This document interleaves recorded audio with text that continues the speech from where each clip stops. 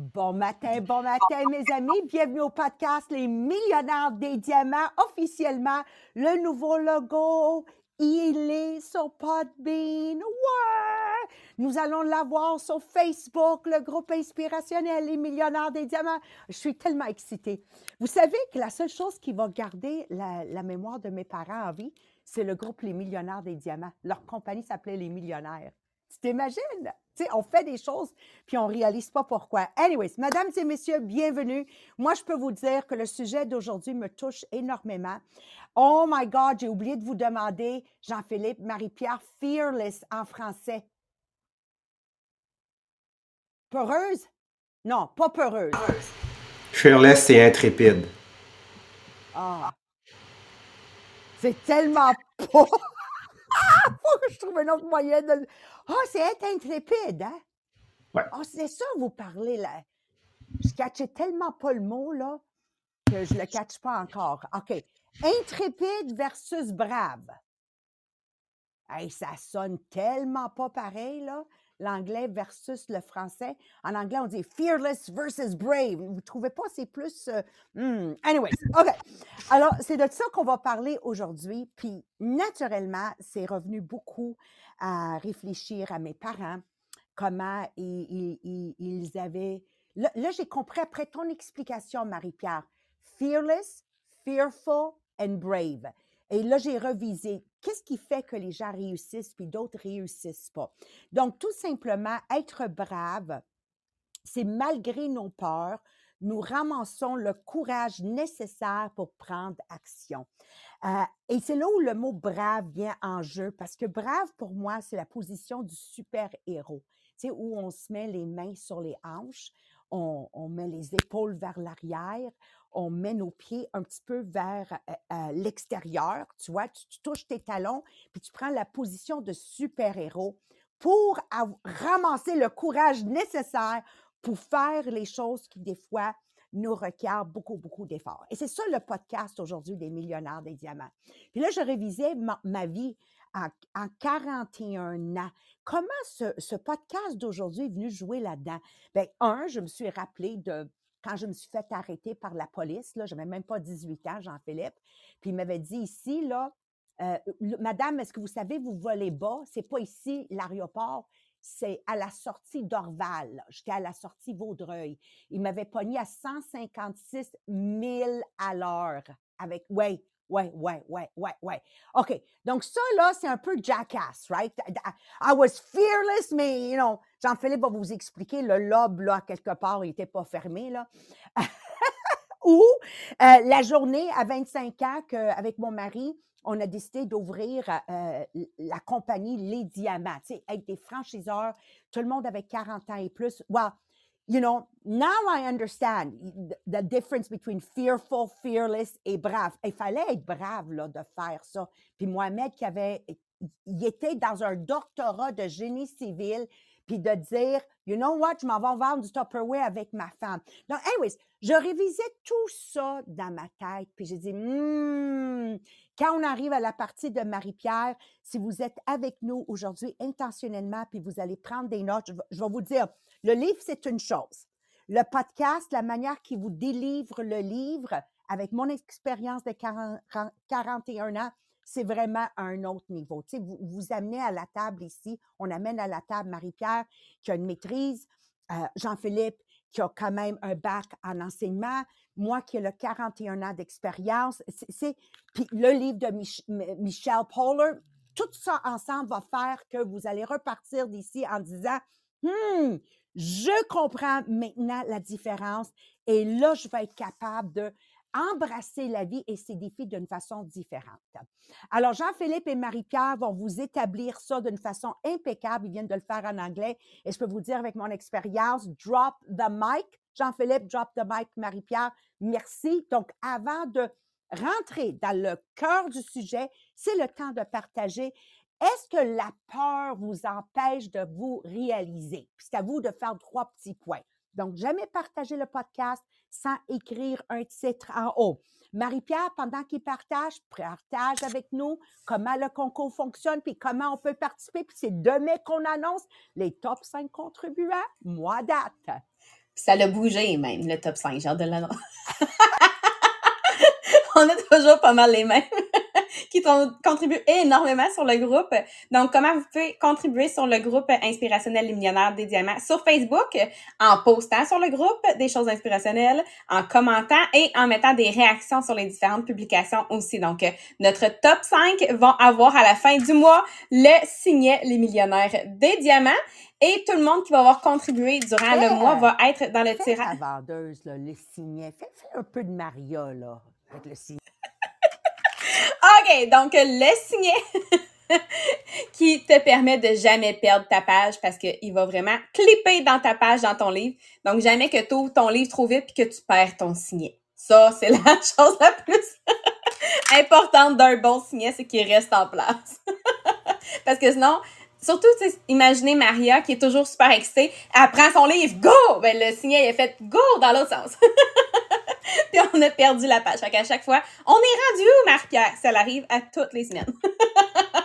Donc voilà, c'est pour ça que ça vous prend un bon signet. Donc notre top 5 va avoir le signet et tout le monde qui va avoir contribué dans le mois va être dans un tirage pour gagner l'étui de téléphone Les Millionnaires des Diamants. Donc toujours avec une citation inspirationnelle sur chacun des produits, puis ça va fitter sur n'importe quel type de téléphone. Et là, la deuxième tirage qu'on va avoir à la fin du mois, qui est nouveau ce mois-ci, c'est pour tout le monde qui va avoir invité des nouvelles personnes et pour toutes les nouvelles personnes aussi qui s'ajoutent sur le groupe inspirationnel. Donc à la fin du mois, on va faire le tirage pour la veste Les Millionnaires des Diamants. Puis là, vous allez pouvoir choisir votre grandeur et même votre couleur aussi de veste. Ah, je suis tellement excitée, Marie-Pierre, tellement excitée. Merci encore une fois. Puis je veux dire un immense merci à vous autres, la gang sur Zoom. Moi, c'est ça qui me donne de l'énergie. I'm a people's person. Donc, en étant une personne qui aime ça, travailler avec les gens, wow, merci beaucoup. La tasse, c'est là que je vois que Joanne Corbeil utilise la tasse, les millionnaires des diamants. Yes! Puis, on a-tu une photo de Marie-France Toupet avec sa belle couverture qu'elle a méritée sur le groupe inspirationnel? Oui, Dani, elle l'a mis? Elle l'a mis? OK. Parfait, parfait. D'ailleurs, dis qu'elle nous fait un petit live, là. On va aller chercher plus. Merci Mathieu, merci Lise, merci Sylvie, toutes celles sur Podbean, que vous prenez le temps d'y être et de souhaiter la bienvenue aux nouvelles personnes qui se sentent chez eux quand ils arrivent sur le podcast. Des fois, là, ça prend une phrase dans un podcast qui va changer votre trajectoire. Et dernièrement, last but not the least, merci Jacqueline et toute l'équipe de Facebook qui sont là live sur Facebook, encore une fois en train de commenter et souhaiter la bienvenue à tous. Encore une fois, on se rappelle, tout grand projet est fait en communauté. Personne devient grand tout seul. On peut seulement atteindre des grands niveaux lorsqu'on travaille tout le monde ensemble.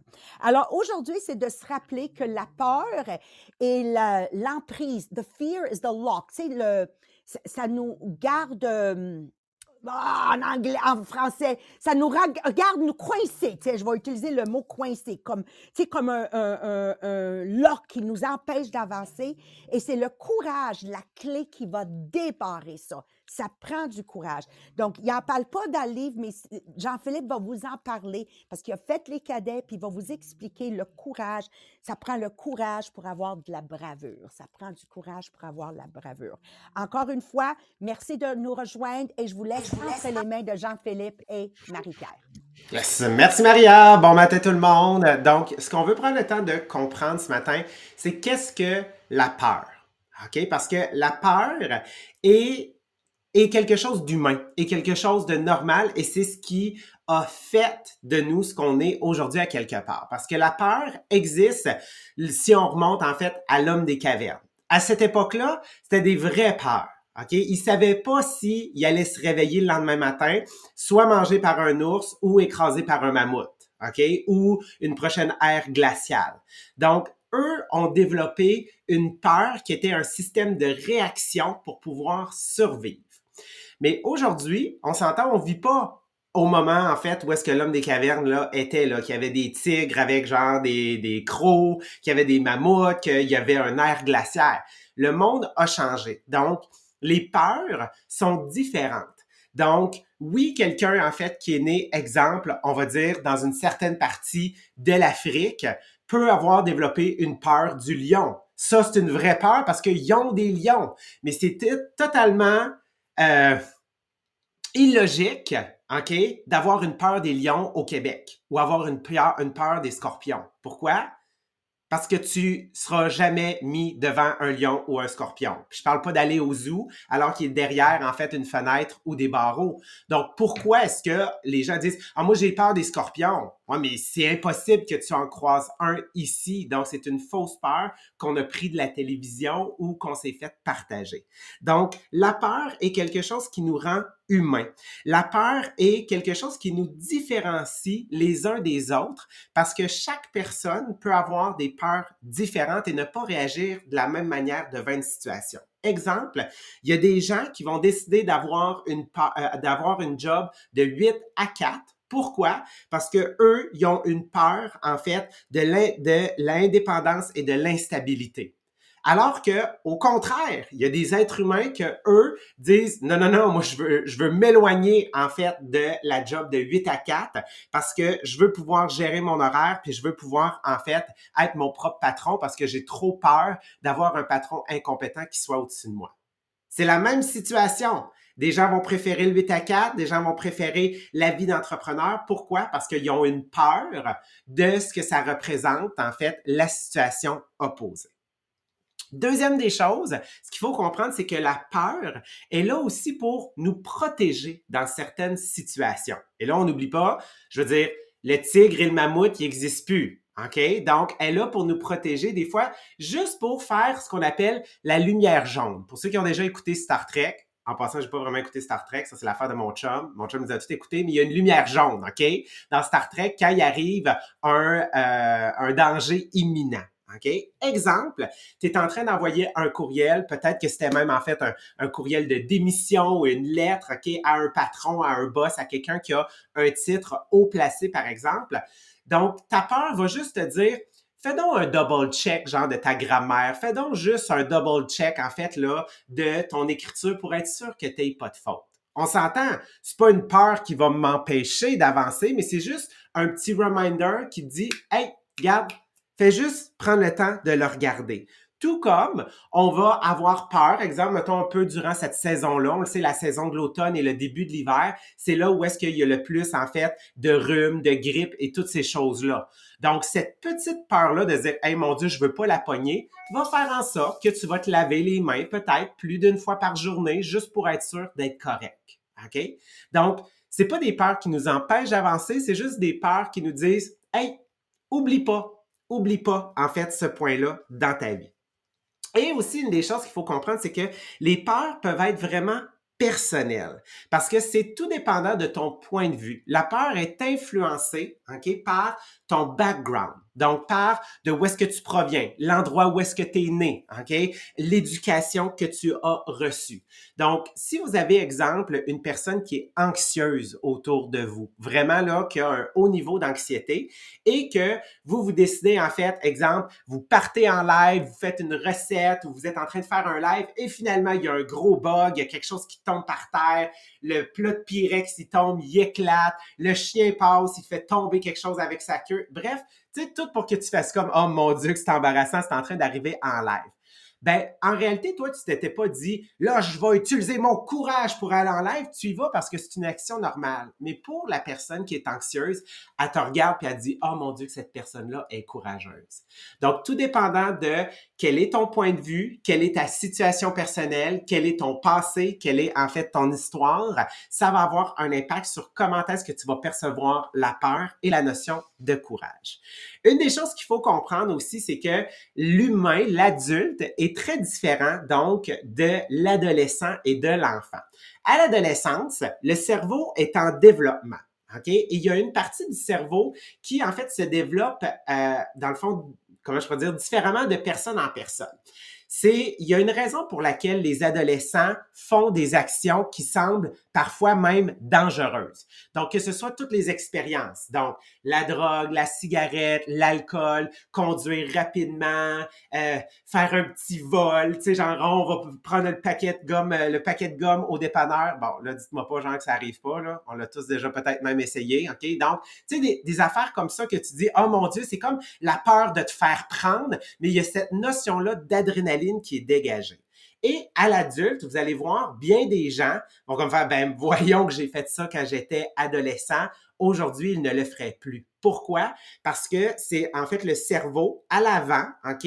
Le développement est très différent. Donc, c'est ce qui fait en sorte que les adolescents, étant donné que ce n'est pas développé encore, ils vont en fait avoir ils n'auront pas ces peurs-là, ils vont être capables de foncer, OK? Face des fois au danger, face à la peur en fait qui pourrait arriver. Donc, une fois qu'on comprend mieux la peur, on est capable de faire une distinction dans les 4 mots suivants, OK? Donc, les peureux, OK? Les intrépides, les courageux et les braves. Donc, c'est quoi la différence? Quelqu'un qui est peureux, OK? C'est quelqu'un qui a peur de tout, qui se laisse, en fait, influencer par la peur et qui se laisse dicter sa vie par sa peur et ça peut même mener à une anxiété, en fait, voire même une anxiété généralisée et des troubles anxieux. Quelqu'un qui est intrépide, OK? On va parler, en fait, de jackass. Donc, peut-être que vous avez déjà vu ces vidéos-là, OK? Donc, jackass, en fait, c'est que eux autres, ils n'ont pas cette notion-là de la peur. Ils vont même, en fait, se faire mal dans le but de tester leurs limites et de voir jusqu'à où est-ce qu'ils sont capables de le pousser. Bon. Moi, clairement, genre, je suis zéro de ce type-là, parce que ça va même jusqu'à, je veux dire, parfois être même dangereux, en fait, pour le corps humain et leur vie. Mais eux autres, ils veulent pousser les limites. Le courage. Qu'est-ce que c'est que le courage? Le courage, en fait, c'est quelqu'un qui, malgré sa peur et malgré la peur qui est devant lui, il va prendre action. Donc, exemple, quand j'ai laissé mon emploi d'enseignant pour, oui, lequel j'avais un bac de 4 ans, pour me consacrer à mon MLM à temps plein, ça a été un saut dans le vide. Donc, voyez le courage un peu comme un saut dans le vide, mais on se dit, ça va fonctionner, c'est épeurant, mais il y a quelque chose genre qui va m'attraper ou je vais juste en fait étendre mes ailes. Et on a la bravoure. La bravoure, être quelqu'un de brave, c'est comme l'ultime niveau. Et la raison pour laquelle, quand je jasais ce matin dans le pré-podcast avec Maria de ça, c'est que moi, je proviens du monde militaire, du monde des cadets, j'ai été officier des forces canadiennes. Il existe une des médailles qui s'appelle la médaille de la bravoure. Et la médaille de la bravoure, c'est la plus haute distinction, en fait, qu'un militaire peut recevoir. Cette médaille-là est remise à un individu qui a fait preuve de courage tout en mettant sa vie en danger. Donc, exemple, un feu, quelqu'un, en fait, qui rentre dans une maison pour aller sauver un enfant, OK? On va prendre un scénario hollywoodien ici. Donc ça, c'est un acte de bravoure. Mais, tout comme Gandhi et Nelson Mandela, OK, qui se sont levés et qui ont tenu tête au régime de l'apartheid et, en fait, à la domination britannique en Inde, c'est un grand acte de bravoure parce que l'objectif était de changer la trajectoire de l'humanité et de changer les politiques qui étaient en place. Donc, on parle d'un haut niveau, OK, dans le fond, quand on parle de bravoure. Donc, c'est un peu la distinction qu'on voulait en arriver à comprendre. Maintenant, Marie-Pierre, pour nous aider à savoir comment ça s'applique à chacun d'entre nous, parce qu'on n'oublie pas, on est tous des êtres humains différents, on a tous une histoire différente, on n'aura pas les mêmes peurs et Marie-Pierre va nous aider à les classer et à mieux comprendre. Merci Jean-Philippe. Donc oui, en fait, c'est un exercice qu'il nous propose dans le livre.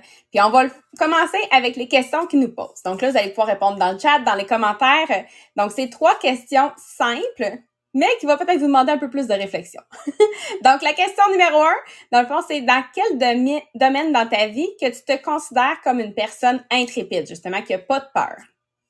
Donc dans quel domaine dans ta vie tu te considères comme une personne intrépide? Ensuite, la deuxième question, il nous demande dans quel domaine dans ta vie tu dirais que tu es une personne plus peureuse, donc tu es une personne qui a des peurs.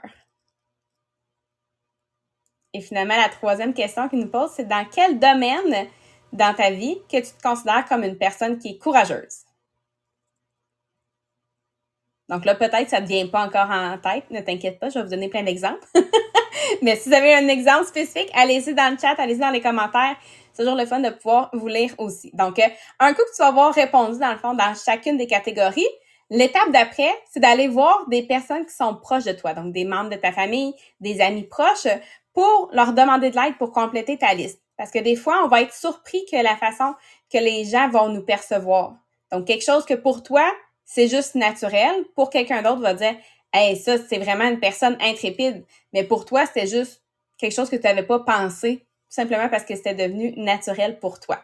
Donc, d'avoir quelqu'un de l'extérieur qui va pouvoir t'aider à compléter cette liste-là. Donc là, pour vous donner des idées dans chacune des catégories, en fait, quand on regarde nos différents domaines de notre vie, il y a 10 grands domaines, en fait, qu'on va pouvoir voir facilement la différence entre quelqu'un qui est intrépide, quelqu'un qui est peureux, quelqu'un qui est courageux, puis ensuite, comment on peut surmonter ces peurs-là, puis si tu es une personne, justement, intrépide, comment tu peux être une personne qui va aider les autres autour. Donc là, exemple numéro 1, premier domaine dans ta carrière, dans ton travail. Donc, une personne qui est intrépide va prendre des projets qui vont être stimulants, va partir une entreprise sans trop y réfléchir. Quelqu'un qui va avoir des peurs va plutôt avoir la peur de l'échec, la peur de sous-performer. Donc, quand tu es courageux, ben exemple, tu vas aller demander une promotion, tu vas aller demander une augmentation. Donc, pour surmonter les peurs dans le domaine du travail, mais d'aller chercher du mentorat, d'aller assister à des ateliers, de commencer par des petits risques pour surmonter les peurs. Puis, si tu es une personne qui est intrépide, ben comment tu peux être au service des autres? Ben en donnant tes expériences, en partageant tes expériences, en encadrant tes collègues pour pouvoir les aider. Donc, pour vous donner un exemple concret, personnel, dans mon travail, ce que j'aime beaucoup, c'est apprendre les nouvelles technologies. Donc, dans ça, pour moi, je suis une personne intrépide. J'y pense pas, il y a une nouvelle technologie, je saute dessus, j'essaie de tout comprendre. J'aime ça, faire ça. Mais pour beaucoup de personnes, ils vont avoir cette peur-là de les nouvelles technologies, la peur de pas comprendre comment le faire. Mais ils vont avoir le courage de dire, ben je vais l'apprendre. Puis comment ils vont surmonter? Ben comme ils disent dans le document, ben d'aller assister à des ateliers. Donc, moi, qui est une personne intrépide, comment je peux aider? Ben de donner des ateliers. Donc, exemple, dans mon travail, je donne une fois par semaine un atelier pour travailler sur les médias sociaux. Donc, c'est vraiment comme ça qu'on va pouvoir le percevoir, dans le fond, dans chacun des domaines de notre vie. Donc là, ça, c'était pour le numéro 1. Numéro 2, domaine, c'est la santé mentale, le bien-être émotionnel. Donc, une personne qui est intrépide va discuter ouvertement des problèmes de santé mentale, simplement. Quelqu'un qui va avoir des peurs va souvent avoir la peur d'être critiqué, avoir la peur de faire face à des défis émotionnels. Donc, quand tu as le courage, tu vas aller demander de l'aide pour tes problèmes de santé, pour parler de santé mentale.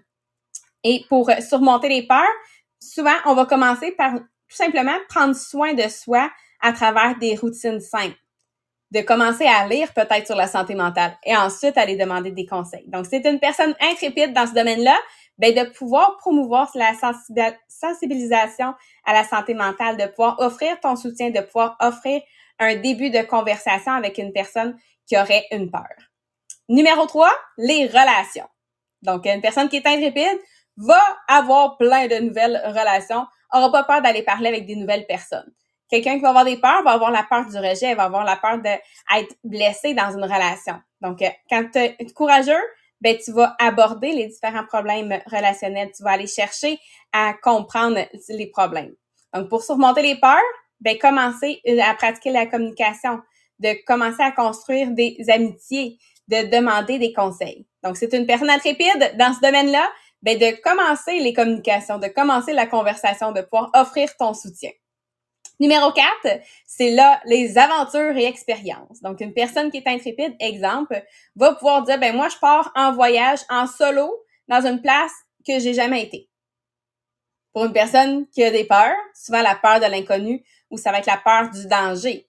Donc, quand on a le courage, on va aller essayer des nouvelles activités, puis on va repousser nos limites. Donc, pour surmonter nos peurs, ben, on va commencer par quelque chose de petit, une petite aventure, où on va lire sur l'expérience de quelqu'un d'autre pour être inspiré de le faire nous aussi. Donc, si tu es une personne intrépide dans ce domaine-là, comment tu peux aider les autres?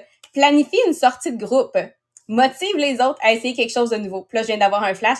Maria, quand elle nous sort puis elle nous fait essayer plein de nouvelles affaires, cette personne-là, est intrépide dans les aventures, les expériences, ben elle nous amène là-dedans. Je viens d'avoir un flash. Numéro 5, c'est la croissance personnelle. Donc, une personne qui est intrépide va embrasser les changements de vie qui vont être importants. Quelqu'un qui va avoir des peurs va être souvent la peur de faire face à des faiblesses personnelles. Donc, avec le courage, on va aller chercher le feedback pour s'améliorer personnellement. Donc, pour surmonter nos peurs, de tenir un journal, de faire un programme de conditionnement, comme on en parle souvent des millionnaires des diamants. D'aller lire sur le développement personnel, de se fixer des objectifs. Donc, si tu es une personne intrépide dans ce domaine-là, partage tes ressources. Tu peux même diriger un groupe, exemple, pour le programme de conditionnement, de dire, OK, moi, je pars mon programme de conditionnement, tout le monde qui embarque, on y va ensemble, on va pouvoir se rencontrer une fois par semaine pour faire notre suivi. Numéro 6, c'est lié à la santé et ta condition physique. Donc, une personne qui est intrépide va, exemple, s'entraîner pour un marathon ou un sport qui est vraiment stimulant. Donc, si quelqu'un qui va avoir plutôt des peurs, va avoir une peur de se blesser, il va avoir peur aussi de ne pas atteindre les objectifs de remise en forme. Donc, avec le courage, on va commencer ce voyage-là de remise en forme malgré les insécurités. Donc, pour surmonter la peur, on commence par des séances d'entraînement à plus faible intensité. Puis, on va faire le tracking de nos progrès. Donc, si tu es une personne intrépide là-dedans, commence un groupe de remise en forme. Partage tes conseils pour les autres. Numéro 7, c'est là l'exploration spirituelle. Donc là, une personne qui est intrépide va explorer différents chemins spirituels, va en parler avec d'autres personnes. Les personnes qui vont avoir des peurs vont souvent avoir la peur de remettre en question les croyances. Donc, de parler en fait de ces croyances-là. Quelqu'un qui va avoir le courage va aller commencer une discussion ouvertement sur les croyances spirituelles. Donc, pour surmonter les peurs, des fois, ça va être de commencer à lire sur les différents croyances spirituelles pour, après ça, avoir des conversations. Donc, être une personne intrépide dans ce domaine-là, part les discussions, facilite ce dialogue-là pour l'exploration spirituelle. Numéro 8, c'est prendre parole en public, la communication. Donc, une personne intrépide, parler devant un grand groupe de personnes, c'est pas un problème. Si quelqu'un va avoir des peurs, ça va être souvent la peur de l'embarras, la peur aussi de oublier qu'est-ce qu'il voulait dire. Donc, quelqu'un qui va avoir le courage va faire une présentation malgré la nervosité. Donc, pour surmonter la peur, de pratiquer ton discours, de commencer par des plus petits groupes pour, après ça, agrandir. Donc, si tu es une personne intrépide, comment tu peux aider les autres en créant un espace pour les gens qui vont se pratiquer, de pouvoir donner tes conseils, donc de faire du mentorat sur les compétences de communication. Numéro 9, la gestion financière. Donc, une personne intrépide va prendre des risques de dire, OK, je vais investir là-dedans ou je vais me partir une entreprise. J'ai pas compris à 100%, mais je vais l'essayer. Quelqu'un qui va avoir des peurs, souvent va avoir la peur de perdre financièrement, va avoir la peur de l'instabilité. Donc, avec le courage, des fois, ça va être de partir un budget, de se créer un plan d'épargne pour les moments difficiles. Donc, pour surmonter les peurs, un budget simple pour commencer et de commencer à lire sur les finances. Donc, si c'est une personne intrépide, partage après ça tes outils de planification, de pouvoir donner tes conseils. T'en as essayé des choses, tu vas être capable de dire qu'est-ce qui marche pas par la suite. Et finalement, numéro 10, du côté engagement social, donc du côté communautaire. Donc, une personne qui est intrépide va se lancer pour diriger un nouveau projet, un nouveau mouvement. Quelqu'un qui va avoir des peurs, ça va être souvent la peur du rejet social, de la controverse. Donc, quelqu'un qui est courageux va commencer à participer au service communautaire malgré avoir un horaire chargé. Et pour surmonter tes peurs, de commencer avec un rôle moins exposé, d'assister à des réunions, de voir qu'est-ce que tu peux faire plus à la base. Et tu es une personne intrépide dans ce domaine-là, qu'est-ce qu'on peut faire? De commencer à encourager et accompagner les gens qui sont proches de toi dans différents événements, dans le fond, qui vont pouvoir s'engager dans leur communauté. Donc, là-dessus, j'espère qu'avec ces 10 points-là, je sais c'est beaucoup. Oui, ça va se retrouver sur le groupe inspirationnel Les Millionnaires des Diamants. Donc, j'espère que vous avez bien compris la différence entre une personne intrépide, une personne qui est peureuse, une personne qui est courageuse, mais surtout comment tu peux utiliser les différents domaines où toi, tu es intrépide pour être au service des autres. Donc là-dessus, on vous souhaite une super belle journée et on se revoit demain. On continue le livre sur la confiance en soi. Bye tout le monde!